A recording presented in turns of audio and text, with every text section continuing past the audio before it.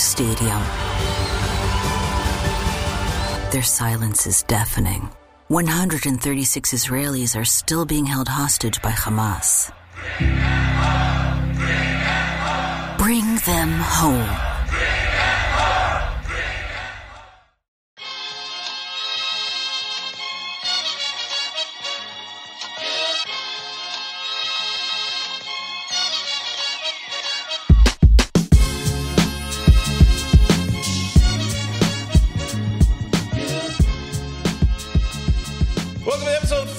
Of the DN Roundtable series we're doing here on our DN YouTube channel, which is Spanish for Dodgers Nation. Make sure you hit that subscribe button, hit that notification bell, mash that like button. Really helps out the channel. My name is Clint. I am a host on the Blue Heaven podcast. That guy is Brook.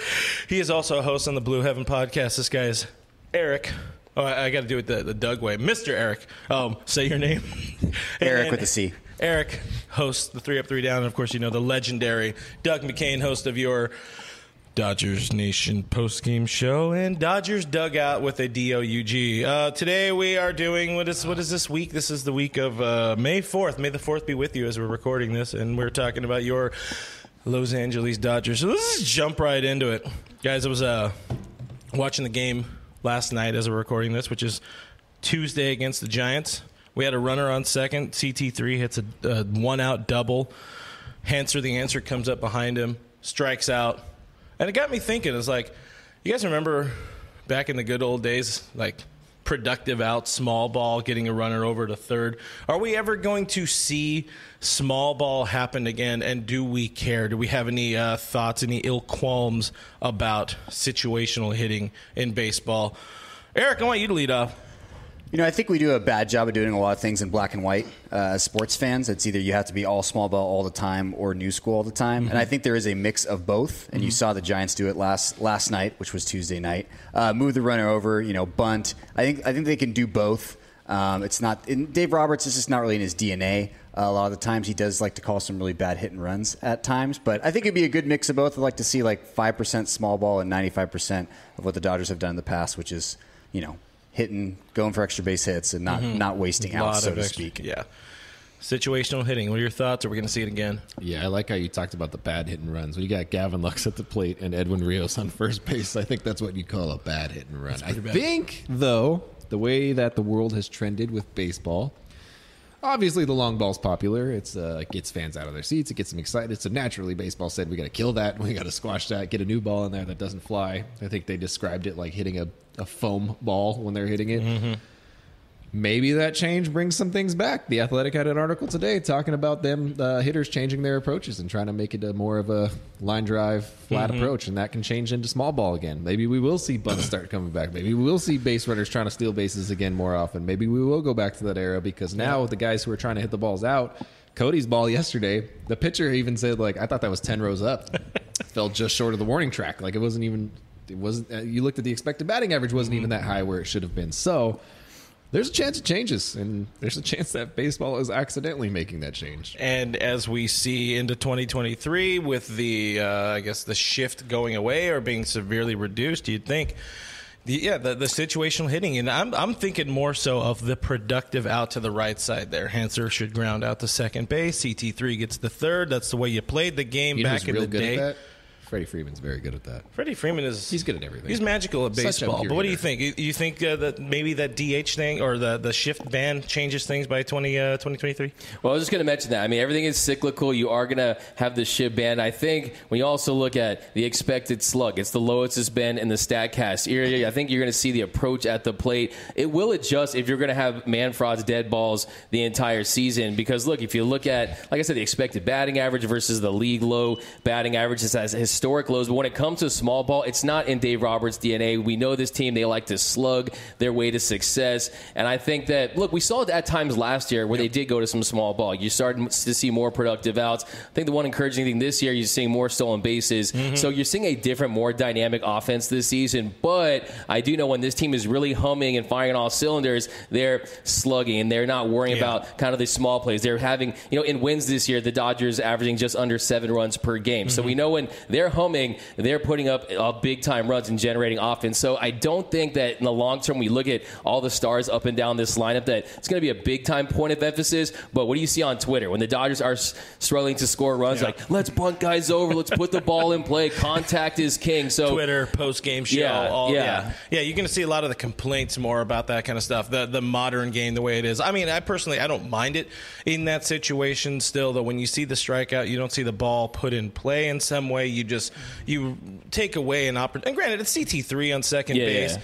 Chances are he's scoring on any base hit, but still, and it would have been 2 outs. But still, you'd like to see that maybe integrated a little bit more. I don't care either way. It's one of those things that popped in my head, and I was like, hey, you know what? I need roundtable questions. Moving on, another one from yesterday, being Tuesday against the Giants in Los Angeles at Dodger Stadium. Cooper Kupp, Rams champion, was out there throwing the first pitch at Dodger Stadium. I was just kind of thinking about it. I was like, who actually cares about this? I want to see you guys.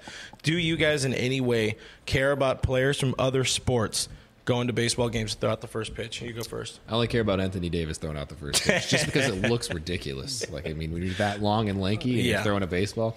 Funny enough, he hit the IR for 3 months after that, didn't he? Yeah. Oof, rest in peace.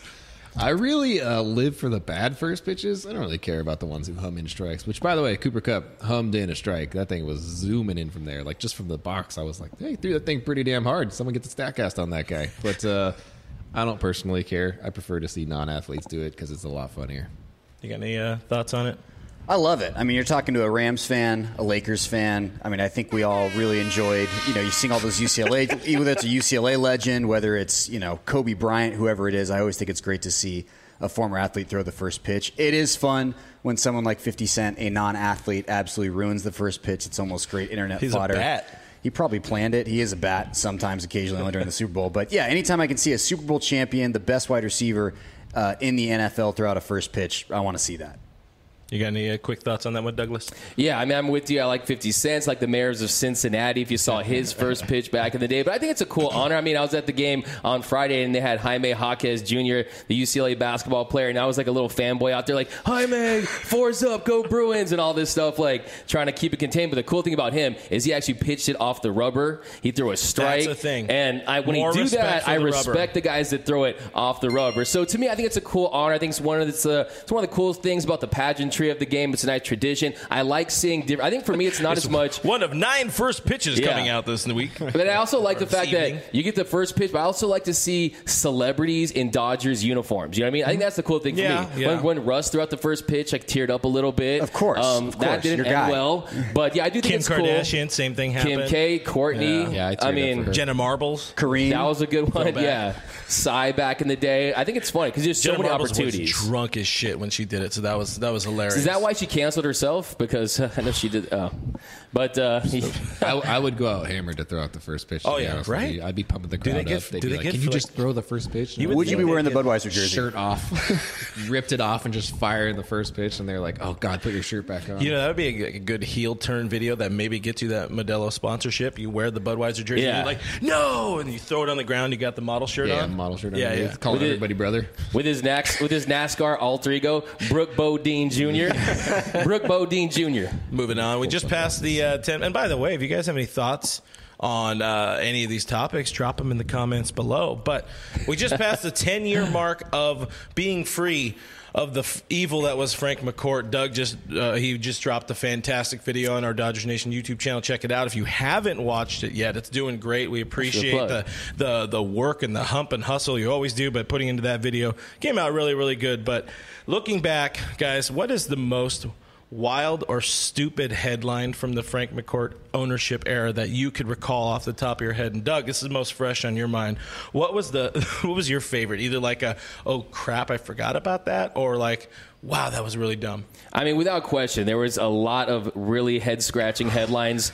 when he sunk the Dodgers into bankruptcy, as like we called the mini documentary. What did Gary call it? The YouTube. I don't know. He had like a whatever. But I think for me it was easy. Doc-YouTube? The docu-tube. In the docu-tube. And I think for me it was easy them paying a Russian psychic $100,000 a month to stay back in Boston and think blue. He was up in front of his crystal ball thinking blue, wishing the Dodgers well. Up to Vladimir To me, that had to be absolutely rock bottom because it was just extremely weird. Also, I would say, too, is that Jamie McCourt had a plan to run for president. And they were trying to scheme back in the day. So she was trying to get her Hillary Clinton on, back in the day. They thought they had it like that. So I think they were very Clinton-esque as a couple, the dynamic between Jamie and Frank McCourt. But it had to be those two. But she's the one who cheated. Yeah. On the driver. Hey, man.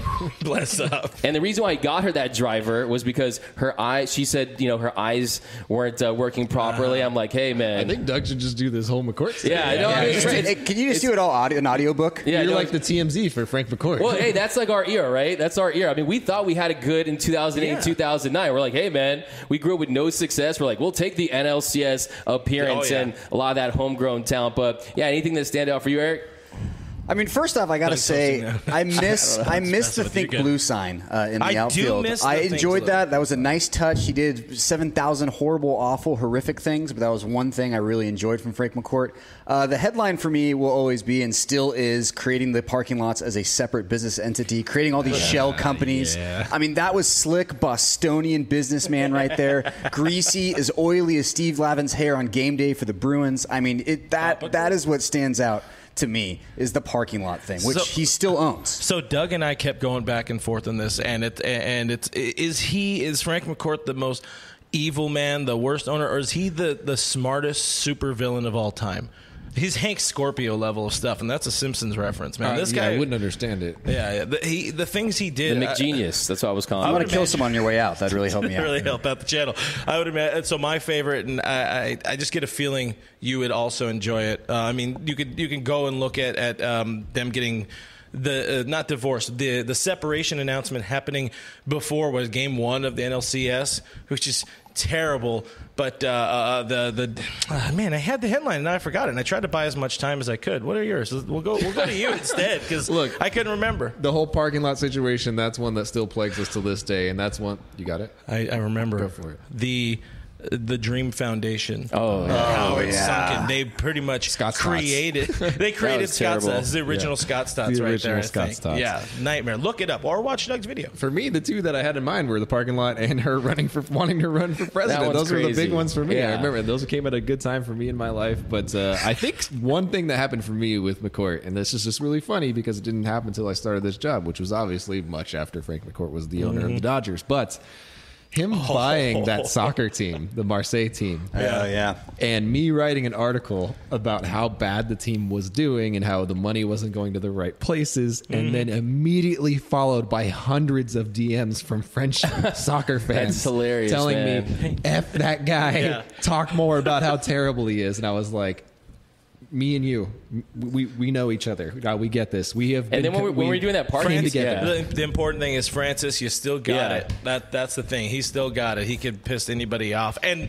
somehow make out like a bandit. And then when we were talking about during the parking guide is the gondola idea that he had. I mean, that was pretty interesting. But to me, I think that we shouldn't have trusted him from the very beginning. You don't look at this, the Lakers shirt. You don't trust a dude from Boston to run an LA team. When he was pronouncing the Dodgers as the Dodgers, the Dodgers. All that, I was like, you know what? We might have made a mistake and allowed this guy to buy the team. Real capital. Yeah, no. To make that happen. You know who else didn't have any capital?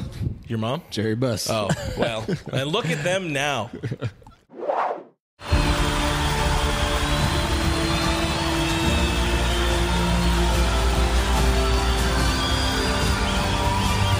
In a roaring stadium, their silence is deafening.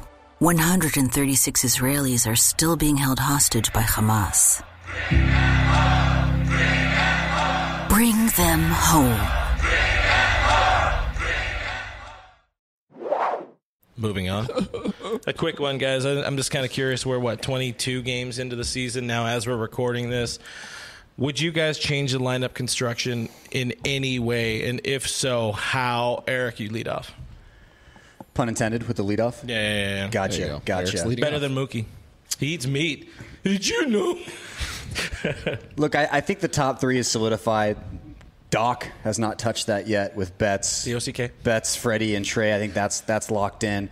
But I like it. I mean, I think Turner needs to stay in the 6th spot. I think that's as low as he should go. But moving Turner down in the order is what needs to happen. It also shows you that even if you're the team captain, even if you've done all the things that Turner's done for the Dodgers, you still got to earn your keep on this team. So I would love to see that. I'd also love to see some more Edwin Rios, some more Eddie Money in the lineup. Is he still on the team? He's still on the team. I was beating that drum last week, but I wouldn't change much. I would just leave Turner in the 6th spot until he proves it. And I'd probably leave Muncy, no lower than 5th in the order, which he's done pretty consistently. Doug, any quick thoughts? Yeah, I mean, like you said, the top 3 of the order, that's going to be set in stone. We know that. When it does come to Max Muncy, it is a little concerning. He's not giving you the power that he's given the Dodgers because he has been the Dodgers' biggest thumper since he joined the team. Last year, a home run, little just under every 14 at-bats. This year, 2 home runs and 69 plate appearerances. Giggity. Nice. But when you look at this year, I mean, you just have to... You have to be patient. You have to see if he can figure things out. Because I think that you're still feeling the effects of the injury, the UCL injury. I mean, he pretty much got his shoulder blown off like Jack Black in The Jackal. I mean, I think that he's still feeling the ill effects in that movie in this season. I'm just concerned a little bit about Max Muncy. I mean, when you look at the fact that when he headed into this, he was telling Alana Rizzo that the UCL injury is going to take longer to recover. And then all of a sudden he's like, no, I'm feeling great. He's feeling great. And then it changes to, I'm not going to be right for the next year and a half or whatever. And now he's playing a lot of third base. I'm sure that's messing with him. But I will say, though, I mean, I think I want to bat Will Smith as high in the order as you can. I think that you move him to the cleanup spot. I think Will Smith, if you look at his numbers, he hasn't even really hit his stride offensively. But I trust Will Smith. I think it's time to have a little bit of a change of the guard in the middle of the order right there. We saw Justin Turner. His numbers aren't very encouraging. Max Muncy's are a little more encouraging with his barrel percentage, his BABIP, but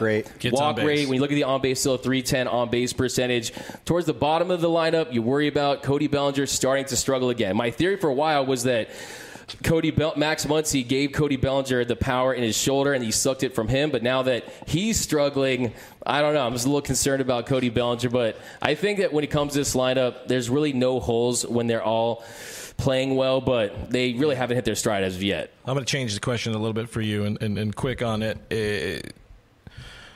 Gavin Lux, Hanser Alberto, which of those two would you rather have in the lineup, assuming that would mean Alberto is playing third base and Max is probably playing second and Gavin's on the bench? Here's the deal. Hanser Alberto has yet to find his stride. Okay? Most of his at-bats end in a broken bat. Yeah. The dude does put bat on ball, which is a very good quality to have. He also plays good defense. Gavin Lux does not play good defense. Max Muncy does not play good defense. Can that hide it a little at second? Question mark. I don't know. I don't know if you can hide it. I don't know about that. Look, here's the deal. I love me some Hanser the Answer, man. I love fringy bench players. And really good third baseman, man. I really love those kind of guys. JT is going to need more time off as the season progresses. He already has had a decent amount of time off at third base. Hanser Alberto is going to be somebody who is going to see more and more playing time as the season progresses. Will he find it at the plate? Who knows? But he's Hanser the Answer. He's the man. He has, he's the kind of guy that he's having fun in the field. And I appreciate it. He's not funny faces. He seems to keep energy up in the dugout. He's having real fun. He's having actual fun doing what he's doing. I like him. I like his personality. I like what he brings to the team. You see him in the clubhouse. He's a guy that people are very drawn to. They want to be around him. He comes and messes. It doesn't matter if you're a veteran. It doesn't matter if you're a superstar. It doesn't matter who you are. He comes around in the clubhouse. He messes with you a little bit. Magnetic personality. Super magnetic personality. He's the kind of guy that I like. Not to say that those other guys don't have that personality, but Max Muncy does not have that personality whatsoever. I think I was leading the witness and trying to get more defense at third base. That's what I want, because you can sacrifice stuff at the bottom of the lineup. We've done it for a very long time by putting Austin Barnes in there. You used to have a pitcher hitting. Exactly. Right? You need to remember that. You also need to remember the fact that that he can actually hit left-handed pitching really, really well. He can. He just hasn't yet. So that's something I'm willing to wait for. That's something that I'm willing to give him playing time in order to make that happen. Because the only way you get guys hot off of the bench is playing them. And we haven't played a lot of our bench guys yet. Or a good fluffer. Final question. Doug, if you were commissioner for a day, what's the first rule you implement? First one in implement is the Astros have to give the Dodgers the 2017 World Series trophy. I mean, a piece of metal? It's less of a rule, but I think also I would go right in on the pitch clock. I mean, I've seen some minor league games with a pitch clock, and I'm actually really into it. I do like the pitch clock. I'm not going to lie. I think They had it. Yeah. I saw it in Arizona fall ball last year. Was not a problem. Did you see? Yeah. Why do you think Pedro Baez got released? They're like, hey, you got to. He's like, no. I'm for the pitch clock. I think that's going to help the game. I think you're going to see more action at the plate as pitchers fatigue on the mound and they don't have the same amount of time to really get into each and every pitch. So I think the pitch clock is a very interesting idea when you consider the fact that, look, this is a different era of entertainment with basketball games, NFL games. I mean, how much time do people have to invest in 3+ hour games? I know we all do because it's our job and we love it. I'll watch 10 hours of baseball, but give me the pitch clock. I think it'd be cool to see that action at the plate. I think I want to see it. I want you guys to Rochambeau for the last point. 1, 2, 3, shoot. Oh.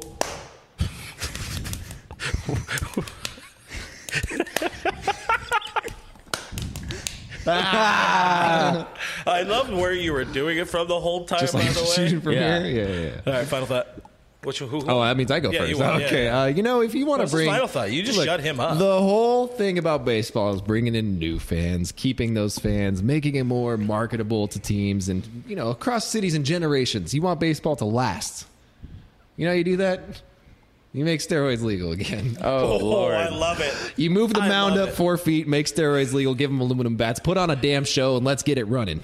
So a little. That's how you make baseball great. Little Savannah Bananas action. I mean, they're already using them in San Francisco. The Giants are it's San Francisco. We know that. Gabe Kapler's using them. Come on, Gabe. Nah, he's tanning his nuts up there, guys. This has been episode 5 of the Dion Roundtable. Hope you enjoyed it. We did. If you're listening on the podcast side, that sound was Rochambeau, but make sure you subscribe to all of our stuff. We appreciate it. Follow Eric on the Twitter, follow Doug on the Twitter and the Instagram, and follow Brook home. I'm Real FRG. Thanks for hanging out with us.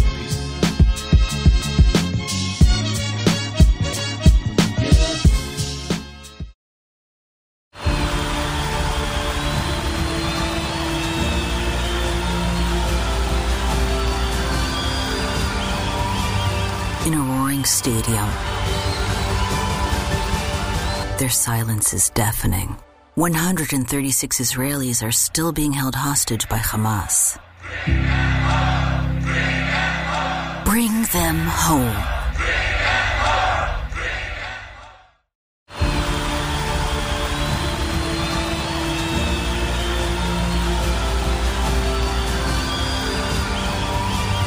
In a roaring stadium, their silence is deafening.